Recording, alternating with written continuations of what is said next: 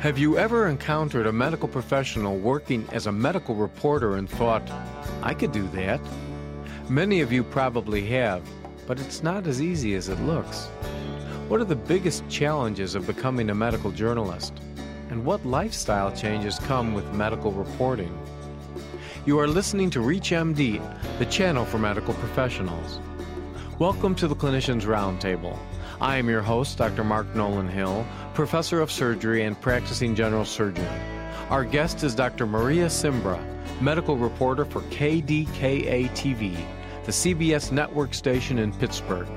A member of the KDKA news team since 2002, Dr. Cimbra is also a practicing board-certified neurologist. Welcome, Dr. Cimbra. Thanks, Mark. We are discussing the process of becoming a medical journalist. Dr. Cimbra, for those of us who really are not in a newsroom every day, take us through the process of developing a story. Yeah, it's a very high-paced, high-pressure kind of day, so you have to be able to work in that kind of environment. I get in the morning, and the first thing I do is look at various sources for news. So I'll look at the newspaper, I'll look at several websites that carry health news, just to see what everybody's talking about. I might pick two or three of the stories, and the way I have to look at the stories is what is the station going to want to promote? What can they run commercials on that say, hey, come watch our newscast at such and such a time because Dr. Maria is going to talk about such and so. I will pitch those stories to the producers, and they might pick one. They might not like anything that I've brought to the table, and they might have an idea of their own, and that will be my assignment for the day. So then I have to call different hospitals, different doctors to try to line up an interview. And quite frankly, it's often the first person who says yes, just because of the tight deadline we're under. So I'll start shooting probably around 11:30. I go out with my photographer to our location to interview a doctor and possibly a patient. That always makes it compelling to have the patient's story in there. I will get back to the station by 3 at the latest because I have to log the tape, which means I type out what the person has said, keep track of all the video that we have, and put together the story. I have to write it. It has to go to an editor, who is the person who pushes buttons to make the words and the pictures come together.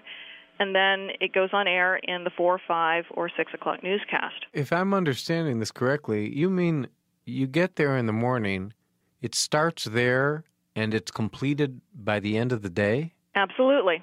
You have to work under that kind of pressure. Why is it done so expeditiously? Well, it's the whole psychology of news. It has to be new. It has to be current. If it's something that happened yesterday or last week, it's not really news. Well, what if you, with no disrespect, aren't terribly familiar about the medical issue and you don't have time to read up on it before you interview the physician or the patient? How can you do a thorough job? Well, you do the best you can with the resources you have, and that includes information and time. If it's something I'm not terribly familiar with, I will do a quick lit search, maybe look at PubMed to see what else has been published on the topic, maybe review some e-medicine things on the web on the topic. But keep in mind, these pieces are very simple. Our audience is not other doctors. We don't use a lot of technical stuff, very simple language, and really the subject is just the topic of the day. It's not a comprehensive review of every piece of research that's been done on that subject over the years, but just what that particular study says or what the particular topic is. Now, do you get a different response from the people you're interviewing because you're a physician? When I go into the interview, I never tell my subject that I am a doctor. Why? Because I don't want them to talk to me in doctorese. And it's so easy to talk to another doctor that way because we get it, but our viewers don't get it. And that's ultimately who is watching this, is our viewers, and they have to be able to understand what the doctor is saying. So I generally don't bring that up. If it comes up later, I don't deny it, but, I go in with them hopefully just thinking I'm another reporter. Now, I've been doing this long enough that most of them know I'm a doctor, but when I make that initial entrance, I don't announce it. Are there any topics that you like to cover more than others? It's not so much what I like to cover, because it's often what's presented to me by events of the day and whatnot. I will tell you, I do my best work, I think, when it's breaking news. Why is that? I think because it forces you to edit on the spot. My writing is the most succinct, it is the most clear whenever it's a situation that's breaking. Because you don't have the luxury of time to think, well, maybe I need to include this detail, or You have to just make it very clear and concise at that moment. Do you ever have days when there's no breaking news medically? Most days are not breaking. Well, how do you find your subject? Well, when I say breaking, I mean something that is a big story that's happening right now. For instance, 2006 was a huge news year for me. We had the Sago mine explosion in West Virginia. We had Randy McCloy, who was the miner who survived the carbon monoxide exposure. So that was a huge story that we had to follow. And I was actually following Randy's medical progress and the whole saga. He was first treated at West Virginia University hospitals and then brought up to Pittsburgh, actually, for hyperbaric treatments.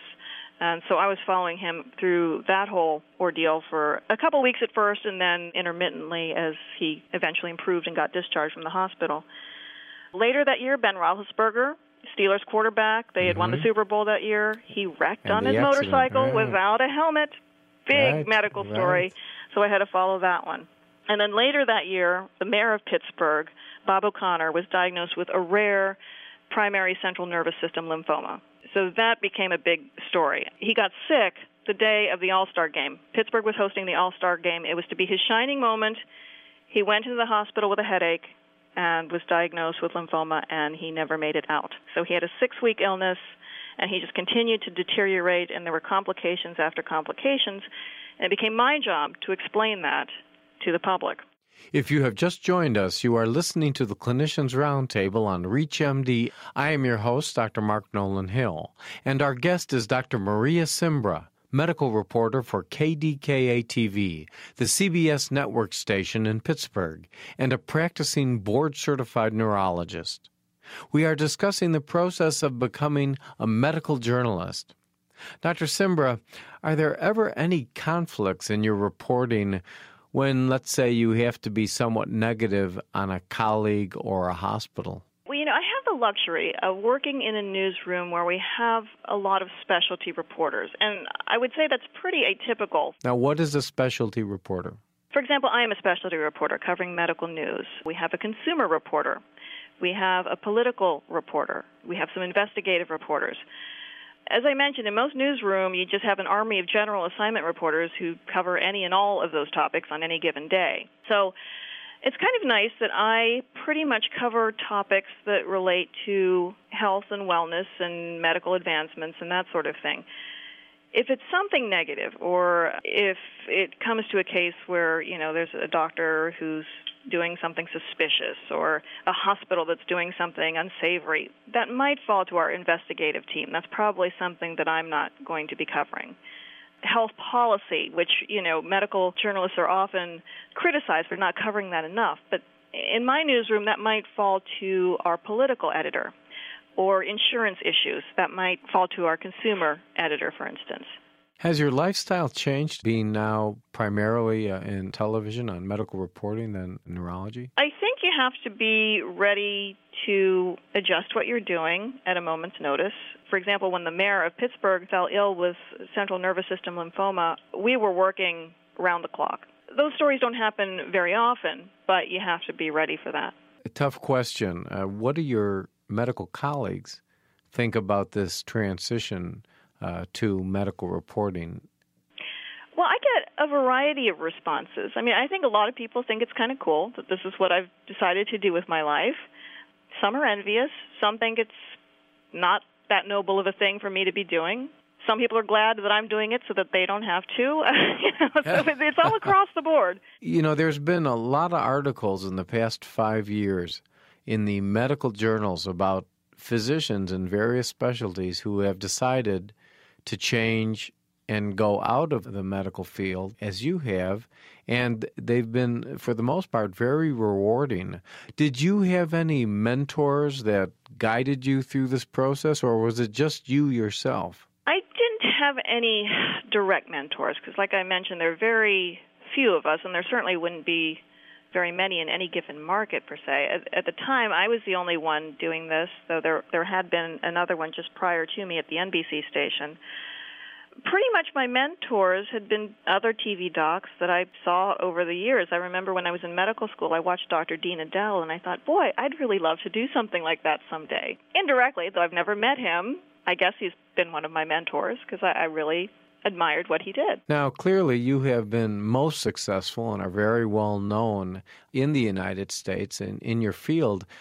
What would have happened spending all that time in school for your journalism master degree and certainly spending a lot of time at the TV station developing yourself? What would have happened if you would have been unsuccessful and in that regard perhaps your medical practice was compromised? Well, the way I look at it, if you don't do something, you haven't done anything to pursue your dream. I mean, that was a theme that I saw throughout my career change research that I did at the time. I was having my ultimate crisis about, absolutely having to change careers. If you say that you can't stand it, but don't do anything, you are standing it. So you have to go and try. And if it doesn't work, at least you tried. And maybe it'll teach you something about your next endeavor that you might do a little differently. What are some of the biggest differences between medical reporting in your role and when you were in practice as a neurologist? Well, I think the level of communication is different, Mark. In the office, you're just talking one-on-one. And all that patient wants to know is, how does this affect me? But when I address a topic in the mass media, I really have to think about the evidence base for it. What does it mean to large groups of people? So it's a different level of communication whenever you're talking about it on a large-scale term. Have you ever made any big mistakes on the air? Oh, we all do. It comes with the territory. Tell us about one of them. There's one that some of my friends will never let me live down. Please. It was during the week the mayor was dying, and it was crazy, and of course, no one's well rested, and I was supposed to go out to the hospital that morning, but it turned out something happened that they held me back at the studio, so I was just going to go live in the noon, but from the studio and not from the hospital. But I'd already written my script and placed it in teleprompter, essentially. So I got up on the set, and I was reading my teleprompter, and I got down to the tag, and I said, "At Shadyside Hospital, I'm Dr." And I realized I'm not at Shadyside Hospital. I'm in the studio. I'm live in the newsroom. I'm Dr. Maria Simbra, KDKA TV News. So some of my friends saw that, and they still tease me about it to this day. I want to thank our guest, Dr. Maria Simbra. We've been discussing the process of becoming a medical journalist. I'm Dr. Mark Nolan Hill, and you have been listening to the Clinicians Roundtable on ReachMD, the channel for medical professionals.